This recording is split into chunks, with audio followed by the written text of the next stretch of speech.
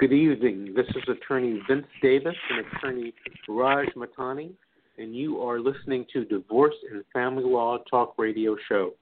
The effects of divorce, especially when the divorce involves children, last far longer than the divorce process itself. The consequences of marital dissolution can affect all members of the family and can last a lifetime. You've got questions, we've got answers. Family law legal experts will answer your questions about divorce, children, money, property, custody, spousal support, child support, and much more. Good evening, Raj. Are you with me? Hi, Vince. Can you hear me? I can hear you loud and clear. Great. Glad to be back. Raj, this week we're going to be talking about custody. Yeah, we're going to be talking about some special steps that parents can take to help them in a modification, or once there's a judgment entered, how they can keep track of their relationship so that in the event something ever goes wrong, you're always prepared and can present your case effectively to the court. Very good. Raj, before we get into our whole talk about custody, I wanted to take a call tonight. Because we were off the air last week. So the first call I'm going to take is going to be from area code 805 with the telephone number ending in 39. Good evening. You're on with Divorce and Family Law Talk Radio Show.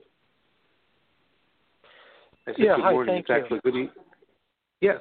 Thank you. How are good you? evening to you. I'm fine, thanks. My question regards an inherited IRA account.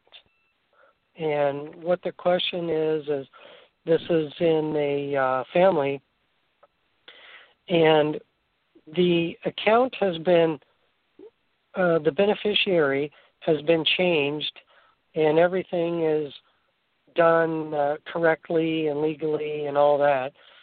But there are other members of this family that may want to contest that because the person that transferred or changed the beneficiary on their IRA account passed away soon after doing so. And so my question is that a contestable thing since the account is already in the new beneficiary's name?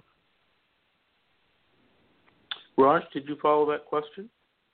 I think I got around to some parts of it, and specifically with related to family law, I want to ask our caller a couple questions. Sir, I didn't catch your first name there. John. John, okay. So, John, is this IRA account or inheritance part of a divorce case or paternity case in some way? No, it's part of a. Did someone pass away and then you're working out the estate? Yes, exactly. Okay. So our show today is specifically focused on family law and those kinds of issues. And it's a little bit of a misnomer. That doesn't mean all issues related to a family. It means specifically divorce, custody, child support, things like that. We're happy you called in, and I can give you a very brief answer. What your issue revolves around is disputing a probate issue. Those are handled in a separate court, and how a probate is executed, changed, or managed requires specific provisions and a whole different area of law. That's something we'd be happy to help you out with. If you would like, give our office a call offline, and we can explore your issue a little bit further and make sure that you get the right advice. Okay. Yeah, that sounds good. Okay. Feel free to call our office. Let me give you the telephone number to call. You can actually call right now. Our staff will be here till 9 p.m. this evening. You can call 888-888-6582. That's 888-888-6582. 8582. 82. Okay, I'll give them a call. Thank you for calling. Okay, thank you. Good night. Thank you. Good night. Okay, Raj, let's get back to custody. Sure. I think that's a great way to come back after a week off. But so Vince, I've been in court a lot recently, and we do appearances in every different jurisdiction: San Bernardino, Inland Empire, Orange County, and even here in LA and also San Diego. And being in court all the time, you get to see every version of disputed facts, contested issues, and evolving relationships between parties and their children. And what I've put together today is a sort of a short list of areas where parents want to be mindful about how their relationship evolves and how they can comport themselves so that they act in their own best interest, the child's best interest, and if necessary, to present their case to the court again, the kinds of facts they need to have on their side. Okay, what are some of these facts that they need to be watching out for? Okay, so I want to start with sort of a guiding principle in family law. There are two things that parents always need to consider. The first of which is the state of California's policy. It is the state of California's policy that parents and children should have a frequent and continuing relationship with one another. That means that whatever's going on between the parents, whatever fights or issues they may be having, the court is going to do everything they can to be child-focused and make sure that the children have as much time and can develop as deep of a bond as possible with both parents. The second thing is that the law also makes all decisions, and judges make all decisions based on what's in the best interest of the child. So what that means is, for all the parents out there, is that whatever your dispute may be with the other side, you cannot make decisions or take legal stances based out of your anger towards the other party, your bitterness about the divorce, or whether they cheated on you or any of those kinds of things. All that the court cares about are what facts allow for the child to have the most well-adjusted and simple life they can, regardless of whose parent they're with or where they might be staying. So the factors I'm going to outline here really take that into consideration, and parents, when they're going through this process, really should take those factors under control. So let's start with the first one. The first one is documenting your time with the children. It may sound silly, but when you're with your child, you want to be able to show the court all the kinds of things that you do and all the ways in which you spend time with your children. So this came up for me recently in one case where a father was trying to get additional time with his child, and he was on a monitored visitation and then stepped up to unmonitored, but he had very limited time with his children and wanted to have the court say, hey, give me overnights, give me these kinds of things, or make some modification that allows me to spend more valuable time with my child. And what the court asked him was, well, what did you do? He said, well, I go to the park, I do all these kinds of things, we go to the zoo, but, that's not a good enough time. And by documenting your time with your child and explaining the kinds of activities you do or how long it takes you to drive from A to B to go to these activities is a relevant fact to the court when you want to make a modification. So it's really critical that, parents keep a journal or, even in social media, just post, tag yourself. And it doesn't have to do with the intention of bringing it up in court, but, sort of in the back of your head that you're making a record of your time with your child, and if you take a picture of them at the zoo, that they're happy and healthy. These are all things that the court could look at when making a decision about changing custody or increasing time or decreasing time and those kinds of things. So that's kind of the first thing people want to do. Has that come up for you, Vince, or any special cases where documenting time with children has created an issue? Well, I think it's always a good idea to document. Get a calendar, keep track of, when you are, if you're not the custodial parent, to keep track of, or even if you are the custodial parent, to keep track of when a parent visits, how long, make notes on how, the visit went, when people make telephone calls. And what I do with a lot of my clients, I encourage them to make Skype calls if they can't be there in person. So I always think keeping a calendar is a great idea. And it makes for great evidence whenever you go into court. Yeah, that's there's two ways that this kind of comes up with the court. I think that was a great talking point, Vince. One of the ways is to, the olden ways is keeping what's called a logbook. And what this does is you have a calendar in it. Any special notes that relate to the children that need to be passed between the parents, for instance, extracurricular activities, changes in medication, things of that sort. You put this in this logbook, and you can exchange it between the parents. And if need be, when you go into court, you can present that as evidence as to whether one person is being, complying with the order, one person not in compliance, or doesn't take into consideration valuable information. There's sort of a new digital way of recording this through two software programs. One is called Our Family Wizard, and the other one's called Talking Parents. These are two programs that the court relies on heavily to be able to have access to communications between parents. And this avoids the tricky evidentiary problem of presenting text messages, voicemails, phone calls, things of that nature. And Talking Parents is actually free. It's a great program. I think they also have an app for it, Family Wizard. It's an online program. Parents can split the cost, and there's also an app for it. And you can just make a record of everything, and it's presentable to the court, and the judge can go look at it and see what messages have been posted, how often somebody looked at them, and whether or not people have been aware of the contentions of either side. So documenting your time with your children is a big issue and sort of critical evidentiary portion of any motion to the court or any request. And what are the websites for those services?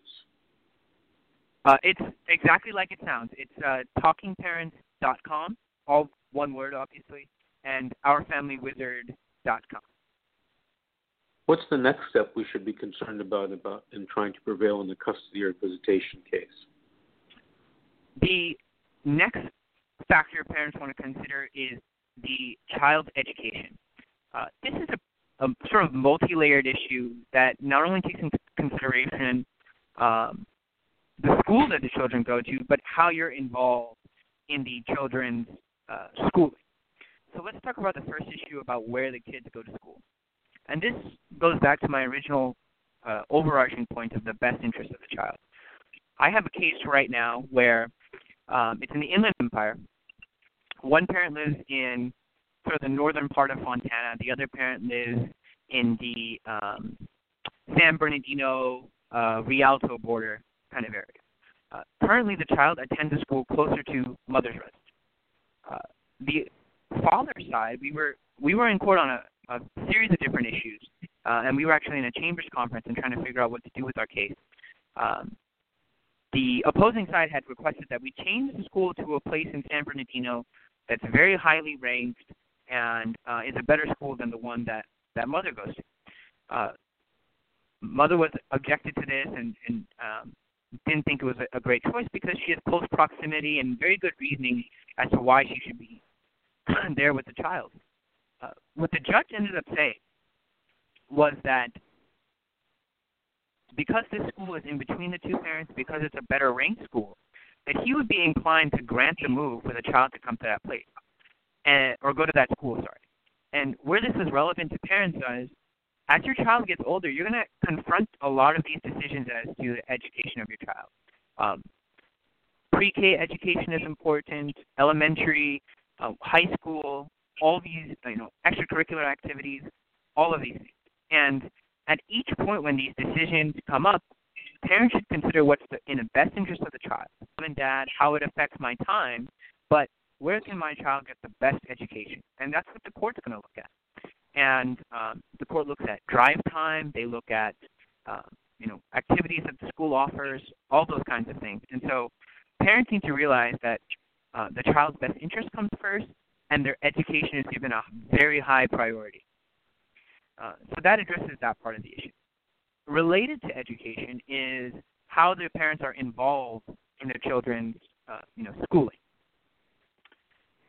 Typically, parents share joint legal custody. What that means is each parent is allowed to make decisions and participate in decisions about where the child goes to school, what activities they're enrolled in, and sort of the day-to-day process of their education, like their teachers.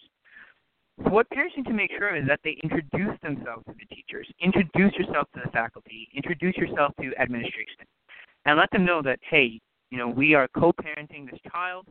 We have a court order. Give them a copy of the court order. We have a court order explaining that this is supposed to be a relationship. These are my pickup days. These are her pickup days. And that really helps the school in communicating with both parents. The school will know to send documents to both addresses. They'll know to inform both parents. And if either parent is trying to exclude the other from the process, the school will be aware of it and can make sure that both parents are involved. So parents always need to be mindful of their child's education, put their interests ahead of their own, and then make sure that they're heavily involved to the extent possible to make sure that they're involved in every step of their child's education. So it's a big issue, and as education becomes more competitive, parents really need to be aware of what can they do to give their child the best foundation for the rest of their lives. And the court looks at that too. And so it's a big factor in co-parenting. So we have the calendar, we have education. What's the next factor that you like to look at?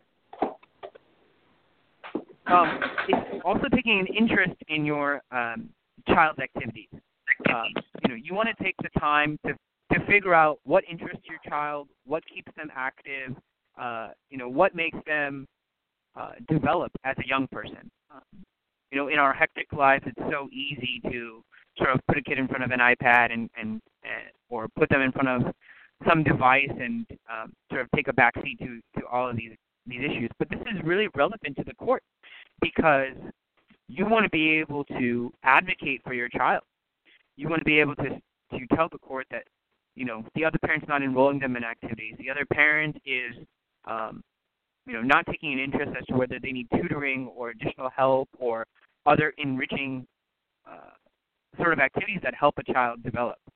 So parents, you really want to take an interest in what your kid's doing, be mindful, keep track of their progress, keep track of changes in behavior, those kinds of things that would clue you into maybe how to modify their behavior, improve their behavior, or even, if things are really going poorly, advocate to the court to give you more say so that the parent who's realizing these things can make the court aware and can change the custody arrangement.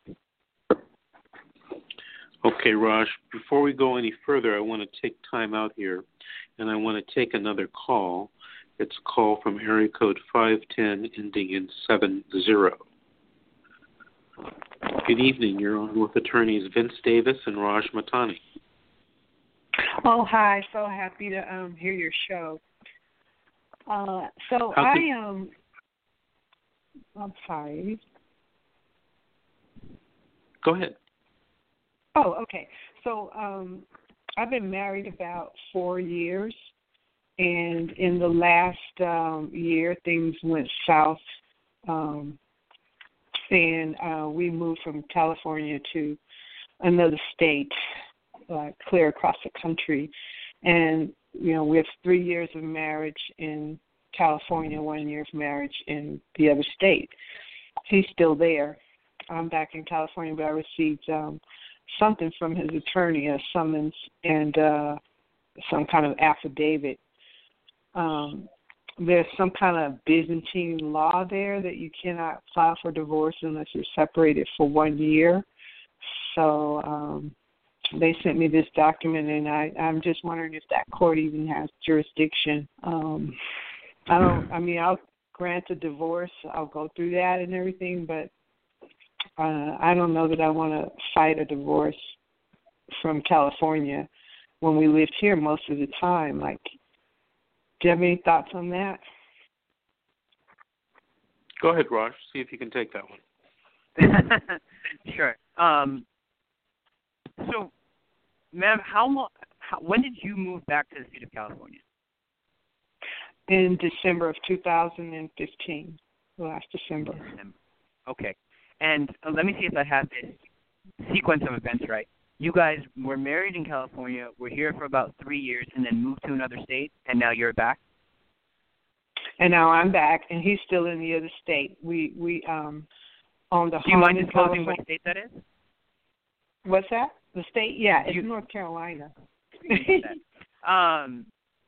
Okay, so he filed for divorce in North Carolina? Well, he says he wasn't happy.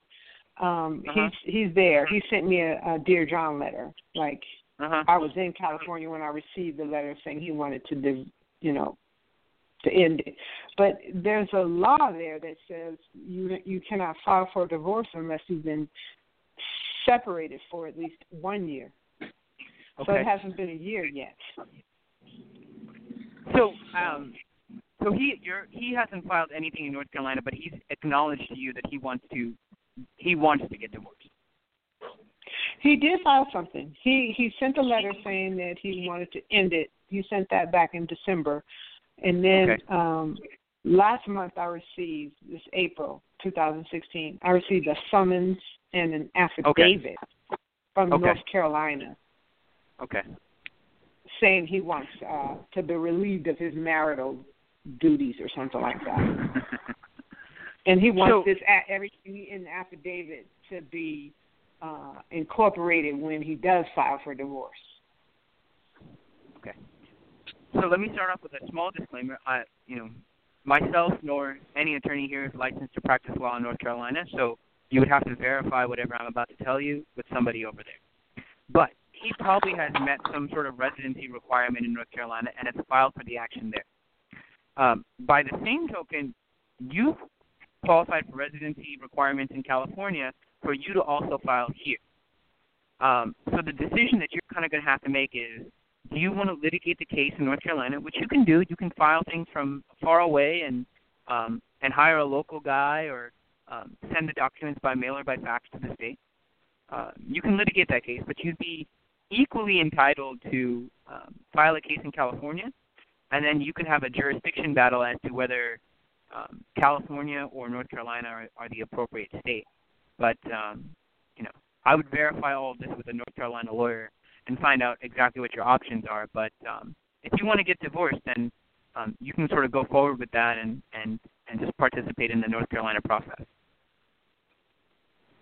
Okay, that's an interesting point you make because since he's the one who's filing for divorce, he's made the move first. Yeah. He's saying he wants a divorce from me. Of course, I don't want to be with someone who doesn't want to be with me, so I don't need to fight him on that. But I'm not going to go seek a divorce myself. Does that make sense to you? Yeah, those are your choices. There are people who separate for long periods of time and never get legally divorced.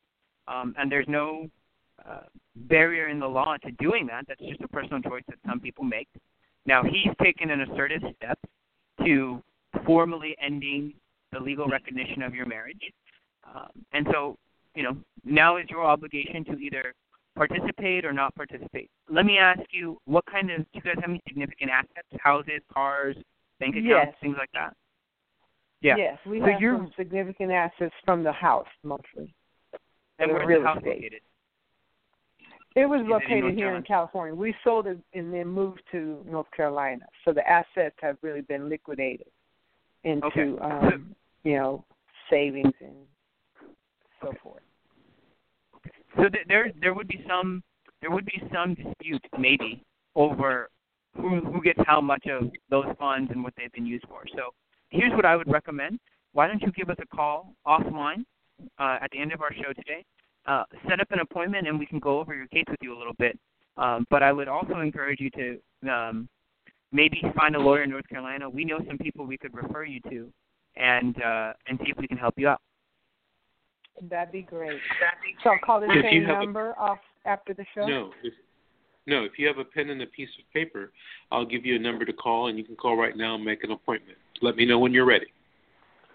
I'm ready. I'm ready. 888-888-6582. That's 888-888-6582. Got it. Thank you. Thank you so much. Thank you very much for calling. Okay. Bye-bye. Bye. So, Raj, we were talking about custody and visitation, and the last thing we were talking about was... we were talking about making sure that parents take a big interest in their children's social activities and after-school activities so they can get a good assessment of how the children are adjusting to the custody arrangement. So we can Raj, that. Okay, sure. Go ahead. No, sure. And what do you think would be your next issue? Okay. So the next issue is for parents to be mindful of still being a good parent throughout the process. Like I said, the overarching idea here is the best interest of the children. So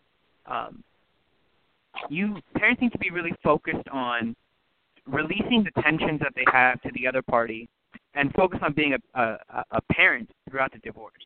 And so this means sort of whatever personal drama you're going through or things like that, to make sure every decision is focused around what's in the best interest of the child. And I'll give you an example of a case that I saw today in the local courthouse while I was waiting to do a case with our client.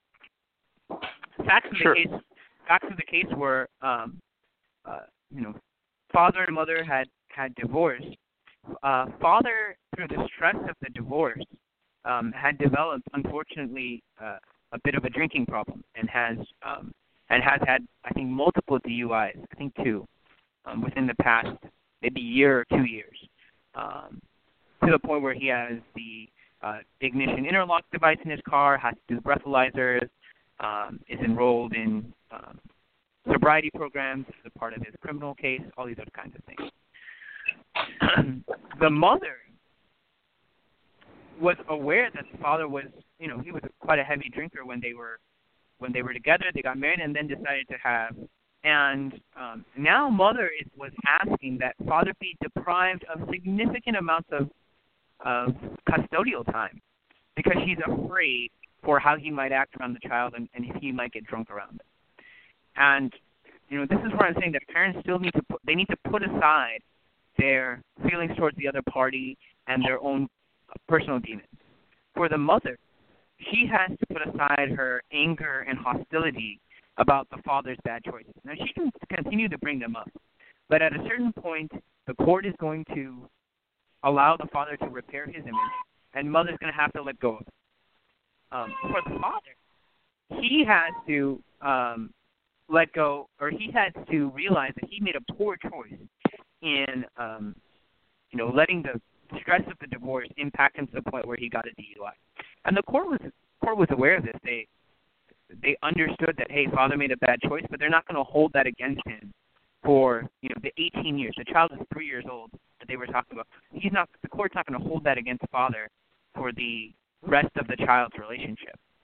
So, from the minute they separate until the child is 18, have to remember to continue to be a good parent, and being a good parent is putting the interest of your child before your own, and making sure that you don't let the stress of the divorce or your feelings about the other party override what's in the best interest of the child. So if at any point when parents are conflicted about what to do or how to react to a certain situation, they really need to take into account, the court today used a really good phrase. They used the phrase child-focused and not self-focused. Every document that you write pleading to the court, decision, or communication between the parents always needs to be child-focused. And when you make decisions from that perspective, you carry a lot of favor with the court, and it will probably actually prevent you from coming back to court because the discord between the parents is reduced when every interest is genuinely in the best interest of the child and not based on, some other kind of feeling that leads one to believe that they're acting in the best interest of the child when they're really sort of covering their own feelings or situations or desires. So parents need to be really mindful of continuing to be a good parent, continuing to set an example for their children, and making sure that everything that they do is in the best interest of the child. Best interest under California law is the sine qua non of our custody system. Would you agree? Yeah, it's one of these phrases that are often bandied about and talked about in the courts, and there's not really a hard definition as to what that means. For every situation, there's a case that aligns with each side's position, and family law courts are a court of equity. They're not courts of impunity. They're not there to punish people. They are there to guide parents in this sort of difficult scenario of raising children when you're not together. And, you're right. Best interest is a very broad term, and nobody really knows what it is. But I would argue that common sense, which is not always so common, but common sense and, sort of obvious gut instincts about what's probably the right decision, will usually lead you down the best path. Right. Well, in fact, Raj, in California, the best interest of the child is not defined anywhere in the Family Code. Correct. However, in Family Code Section 3011, the state of California and its legislature has set forth specific things that the court must consider when making orders or decisions about child custody. The general thing that the courts must consider are the health, safety, and welfare of the child, spousal or child abuse. Number 3, the nature and amount of contact with the parents. And 4, the habitual or continual use of illegal drugs or habitual or continual abuse of alcohol or prescribed controlled substances. And, of course, any other factors that the court finds relevant. So those are the big 4. One of the first things the court has to consider is there an agreement or has there been an agreement between the parties? And in a lot of situations, there is an agreement. And someone goes to court and they want to change that agreement for various reasons, both, good-spirited and some mean-spirited reasons to change custody and visitation. Have you come across any of that? Yeah, I mean, I come across it all the time. And so when there's previously an agreement, what has to be shown when you come back into the court, depending on whether you're pre-judgment or post-judgment, you would have to court what's different since the time that we made this agreement until now, and why is the change that you're requesting good for the child in their best interest. So that happened today also. One party had filed, they had reached a judgment, I believe in February of this year, and father came into court looking to add additional custody time. And the judge looks at him and says, what's different? And father says, I just wanted more time. He says, well, you agreed to this scenario a few months ago, and you can't just come back into court because you want something. Something has to be different. Some new fact has to be there. And it doesn't have to necessarily be a big fact. It could be a change in your work schedule, or you've moved closer. It could be a very small thing. But what is significantly different since the time the parties were back in court, made an agreement or executed a judgment, and why are those things good for the child to change their schedule? You know, the reason the legislature made those factors as part of the decision for judges is that children don't typically, especially young ones, don't typically respond well to upheaval, change, constant change, whims of the parents. And this goes back to my statement, being child-focused. So, you know, parents can't come in just because on a whim they feel like they deserve something. Every decision has to revolve around those factors that you described in health, safety, welfare of the child, you know, the parent's behavior, substance abuse, and what puts them in a permanent, safe, stable, and loving environment. So at every point, parents have to be mindful of those things. You know, Raj, the second thing that the court has to consider is abuse of a child, a spouse, or a cohabitant. And I think it's the second enumerated statutory factor that a court must consider is any history of abuse by a parent against any of the following people: any child to whom he or she is related by blood, affinity, or by a caretaking relationship, no matter how temporary, abuse on the other parent, or abuse by a parent on a current spouse or cohabitant of the person seeking custody, or anyone whom the parent or person is dating or engaged to.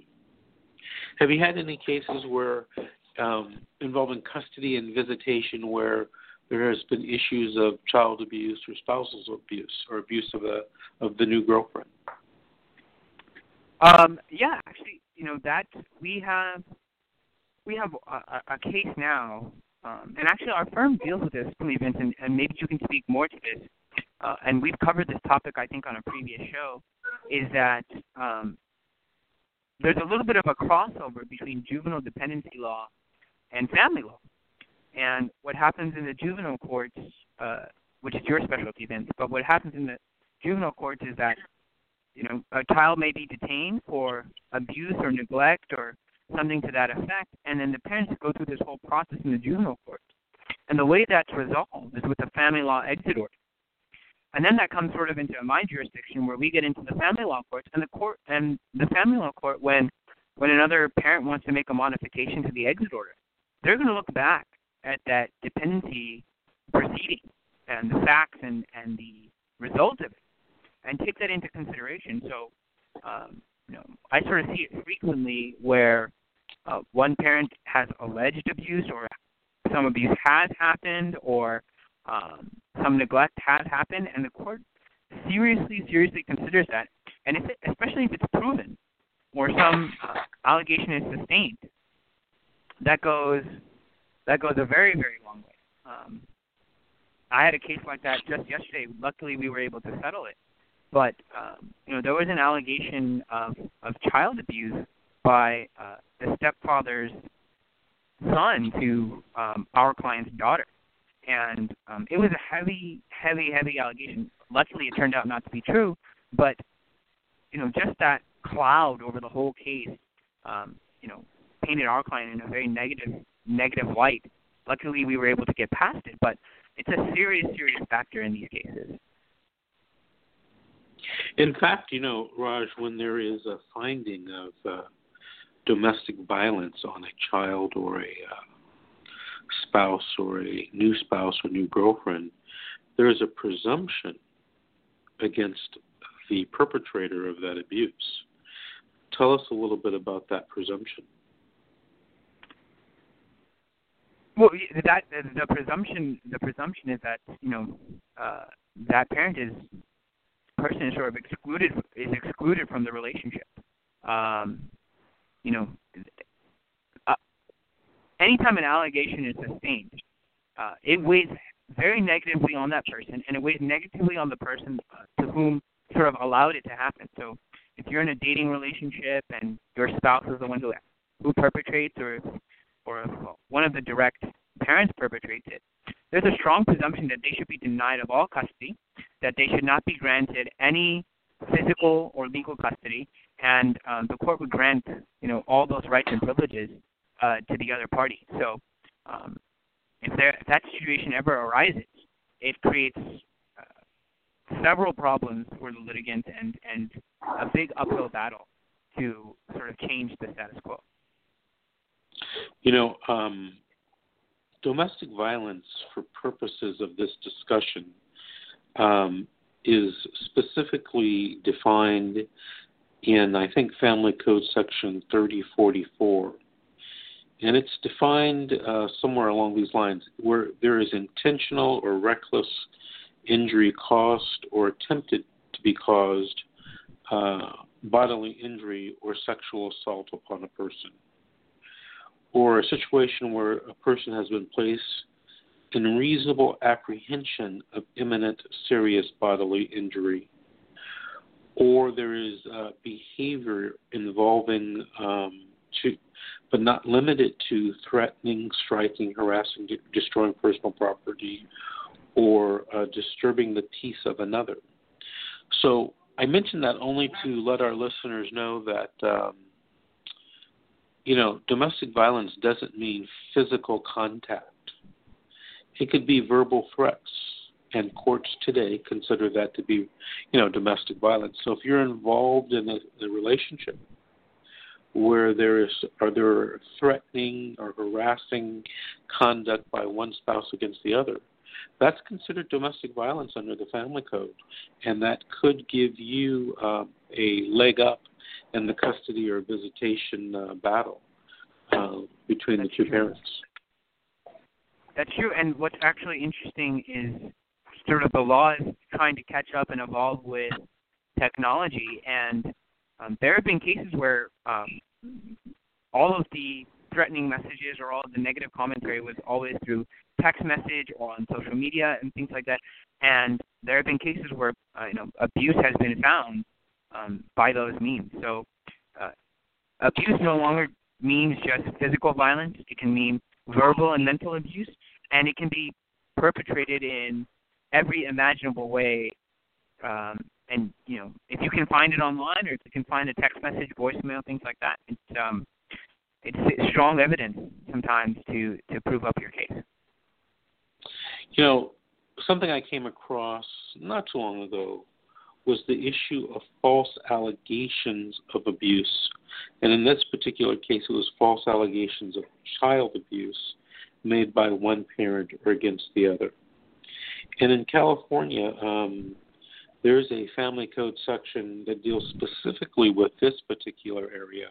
And I believe it's Family Code Section 3027.5b. And suffice it to say that the law does not look kindly upon those who make false allegations of abuse, child abuse in this case, and of course, domestic violence. I see a lot of cases where one spouse makes an allegation against the other spouse regarding child abuse or domestic violence that is not true, just in order to gain the upper hand in the child custody or child visitation case. Have you come across those situations? Yeah, I mean, this. I think I was just explaining a situation where we had that case where opposing party father had lobbed this allegation that our client's basically soon-to-be stepchild had perpetrated some abuse, and because of it, he was withholding the party's biological child based on this allegation. We went through multiple hearings, had experts, and all these kinds of things, and at the end, it sort of turned out inconclusive. But and we didn't end up litigating the issue, I think, out of protection for all parties involved, but directly firsthand how it impacts the parties as to one parent sort of lobbing what may or may not be a truthful allegation in an effort to win custody. And, parents, it happens all the time. They feel like one parent's neglecting the other child or doing something to affect them. And, these kinds of allegations are taken very seriously by the court. We had several evaluations done. We, had several experts, look at the child or review their allegations. And like you said, there's a strong presumption against a party who's found to have perpetrated this, and then there's even sort of more adversarial negative effects for a party who's found to have fabricated these allegations. The courts don't look kindly on abuse in any form, and it's something that a good attorney can help guide litigants in executing every remedy under the law. Raj, the next thing I want to do is talk about on the custody and visitation issue is the issue of abuse of alcohol or abuse of controlled substances. For whatever reason, I'm seeing that more and more, and I don't know if it's a reflection of society or just society becoming better educated about these issues, but I'm seeing a lot more and more of it. What about you? Yeah, I'm seeing a lot more and more of it, and it's not always the traditional sort of tenets of abuse. People think about just alcohol or just maybe marijuana, something like that, but there's actually an increasing epidemic of opioid prescription abuse, and tangentially or correlated to that is heroin abuse. Sometimes when people get an opioid addiction, it exacerbates into a heroin problem, unfortunately. And I've been seeing it hasn't affected any of our clients on either side, but when I'm in court, which is almost daily, I'm seeing more and more of it litigated and brought out as a fact pattern that one parent or the other has either abused the substance, uses it inappropriately, or has a history of using it, and it's a big factor that the court considers. Now, I'll also remind litigants that despite the gravity of that concern, there's no order that 100% protects parties. That was the case today. The judge was conflicted that he said he wished he could make a 100% safe order, but that in all of his lengthy experience, there's no such thing. And all that the judge can do and the parties can do is create as many protections as possible and then hope for the best. So it's a growing problem. It's something that the courts are continuing to address, and it's something that parties are going to have to consider when going through litigation, how they can attack that issue and make sure that when they're making custody arrangements or things of that nature, that the child is the one who is the most protected out of all. Right. Under Family Code section, I think it's 3041.5, a trial court can order drug or alcohol testing if it determines by a preponderance of evidence that, one of the parents engages in habitual, frequent, or continual use of substances. Have you been involved in any cases where we've had that issue coming up? Yeah, I did a case in the Inland Empire where there was an allegation that our client was a drug abuser, and it's not a very high burden. And for the facts of our client, she had, I think, an arrest or a conviction for possession, but and it was several years ago. But the court still found that to be a verifiable thing, and in fact, our client was ordered to go across the street and submit to a test the day of the hearing. So, and the key thing about that is even if a party just doesn't show up for a test, it's considered a positive result. So, the court, anytime there's an indica of abuse or problems or things of that nature, they're very quick to order testing. And I think the reason for that is the courts want to protect the child, and it's not a terrible burden for a party who's not abusing any substances to go and subject themselves to a test, no matter what the cost, to prove their point. So I've seen it both ways, where the court orders testing, and what's happening more and more is that clients are seeing that this is an issue for judges, and they voluntarily submit themselves to a test to prove to the judge that they're clean and sober. So the court orders them, people subject to them, and it's becoming an increasing issue in a lot of cases. You know, Raj, one of the things I think a lot of people don't know, and I come across this with a lot of attorneys, a lot of opposing attorneys.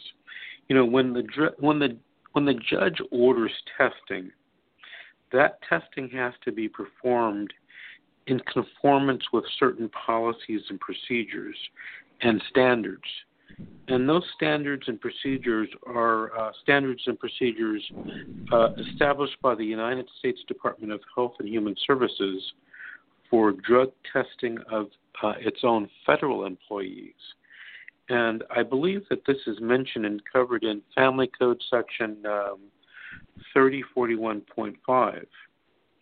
And under those standards and procedures, currently only urine testing is permitted under these standards. Yeah. And the court cannot order a hair follicle test or a blood test. Right. Were you aware of those standards? I was aware of those standards. I would have to check the case law on it, and I don't know if this has been amended recently. But the courts, when there's a really order the hair follicle test, and I think you're right, a lot of attorneys don't know that it's not that you can object to that you can only do a urine test. They have what's now called a 5-panel test and a hair follicle test, where, if one party is known to how to skirt the system or beat the drug test, they can order the hair follicle test as well. What I'm finding a lot of times is that the court will say on the record that, a hair follicle test would be appreciated or would go a long way towards proving one side's point, and that the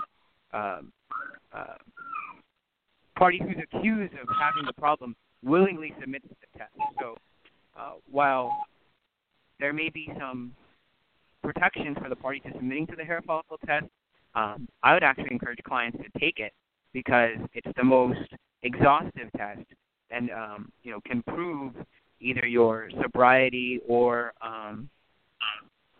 abuse, regardless, to the fullest extent possible. It's a choice that every client has to make. Right. Raj, did you know that if you have a positive test as a parent under the federal standards, that you are entitled to have a hearing to challenge those positive test results? I know it now, Vince. Have you ever seen that in family court? Here's the interesting thing about family court is I haven't seen it. It's a simple answer, but the interesting thing is that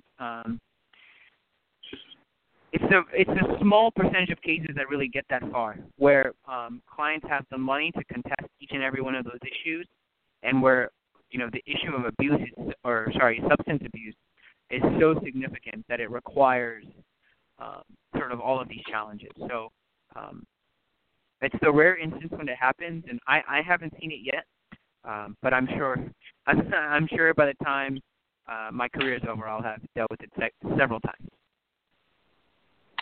And here's another little tidbit. Under the same statute, Family Code Section 3041.5, testing results are confidential, and they are supposed to be sealed. Any party that violates the confidentiality is subject to monetary sanctions. So a little tidbit for our listeners to consider if they're ever faced, being involved with drug testing or challenging drug testing in a custody or visitation case.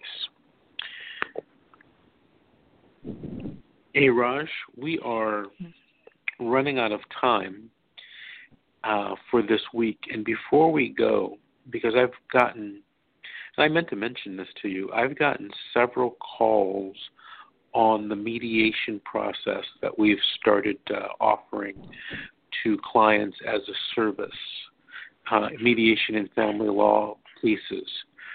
Could you tell our listeners again exactly what services we do? Yeah, we are now offering the service. What mediated divorce is, it allows parties to sort of go through the divorce process and eliminate the stress, headache, and financial burden that is the court process. So what we do is an attorney here acts as a neutral, brings both parties in. We help you from A to Z, draft the initial paperwork, present all the disclosures, go through what are the contested issues, and help parties reach a resolution. Being that we are in court every day, we're litigation attorneys, we know how the court will handle these issues, and we can express to the parties what the law is and how they would be handled, and it can help the parties negotiate those contested parts. We do this what's great about it is we do this for a flat fee. It includes, your ability to communicate with your attorney, presentation of documents, drafting papers, meetings in the office, all of those things that you normally would pay an attorney for each 6-minute increment that the attorney works on your case. You do this all for a set fee, and it takes you from filing the documentation to judgment. And thankfully, in the event that the parties cannot agree or are unable to reach a settlement, you can still go to court. You can still litigate the issues. The only caveat is that the mediator from our office cannot act as an attorney for both sides because we've been privy to too much information. So clients can come in, you mediate the divorce in our lovely offices here in Arcadia, or we can set up an alternative place that's convenient to the parties, and we can help you complete your case in a cost-controlled, temperament-controlled environment. And it's one of the things that I've been offering for a long time, and I'm happy to bring it to our offices. And I'm really looking forward to guiding parties through this process. Thank you, Raj, for that explanation. Raj, next week I want to continue this conversation about child custody and visitation because it's such a huge part of family law here in California. Next week, let's do this. Let's talk about custody mediation, custody evaluations, appointment of attorneys for the children, and the use or possible use of psychologists and other experts in a child custody case. Those are four big topics. Topics we could talk hours on each, but we'll touch upon them next week for about 10 to 15 minutes apiece so that we can give our listeners, at least identify the issues out there. A lot of people involved in custody and visitation disputes today don't realize that the importance of and strategizing for the custody mediation, preparing for and strategizing for the custody evaluation, and then there's that whole issue about the appointment of a minors counsel, and what in the world is that all about? And of course, the use of a psychologist and other experts. Sometimes the use of psychologists and other experts can give you a big advantage in a custody and visitation case. So, Raj, we're going to talk about those issues next week. And for our listeners, thank you this evening for listening in to our show. And we will see you next week on Divorce and Family Law Talk Radio Show. Good night. Good night.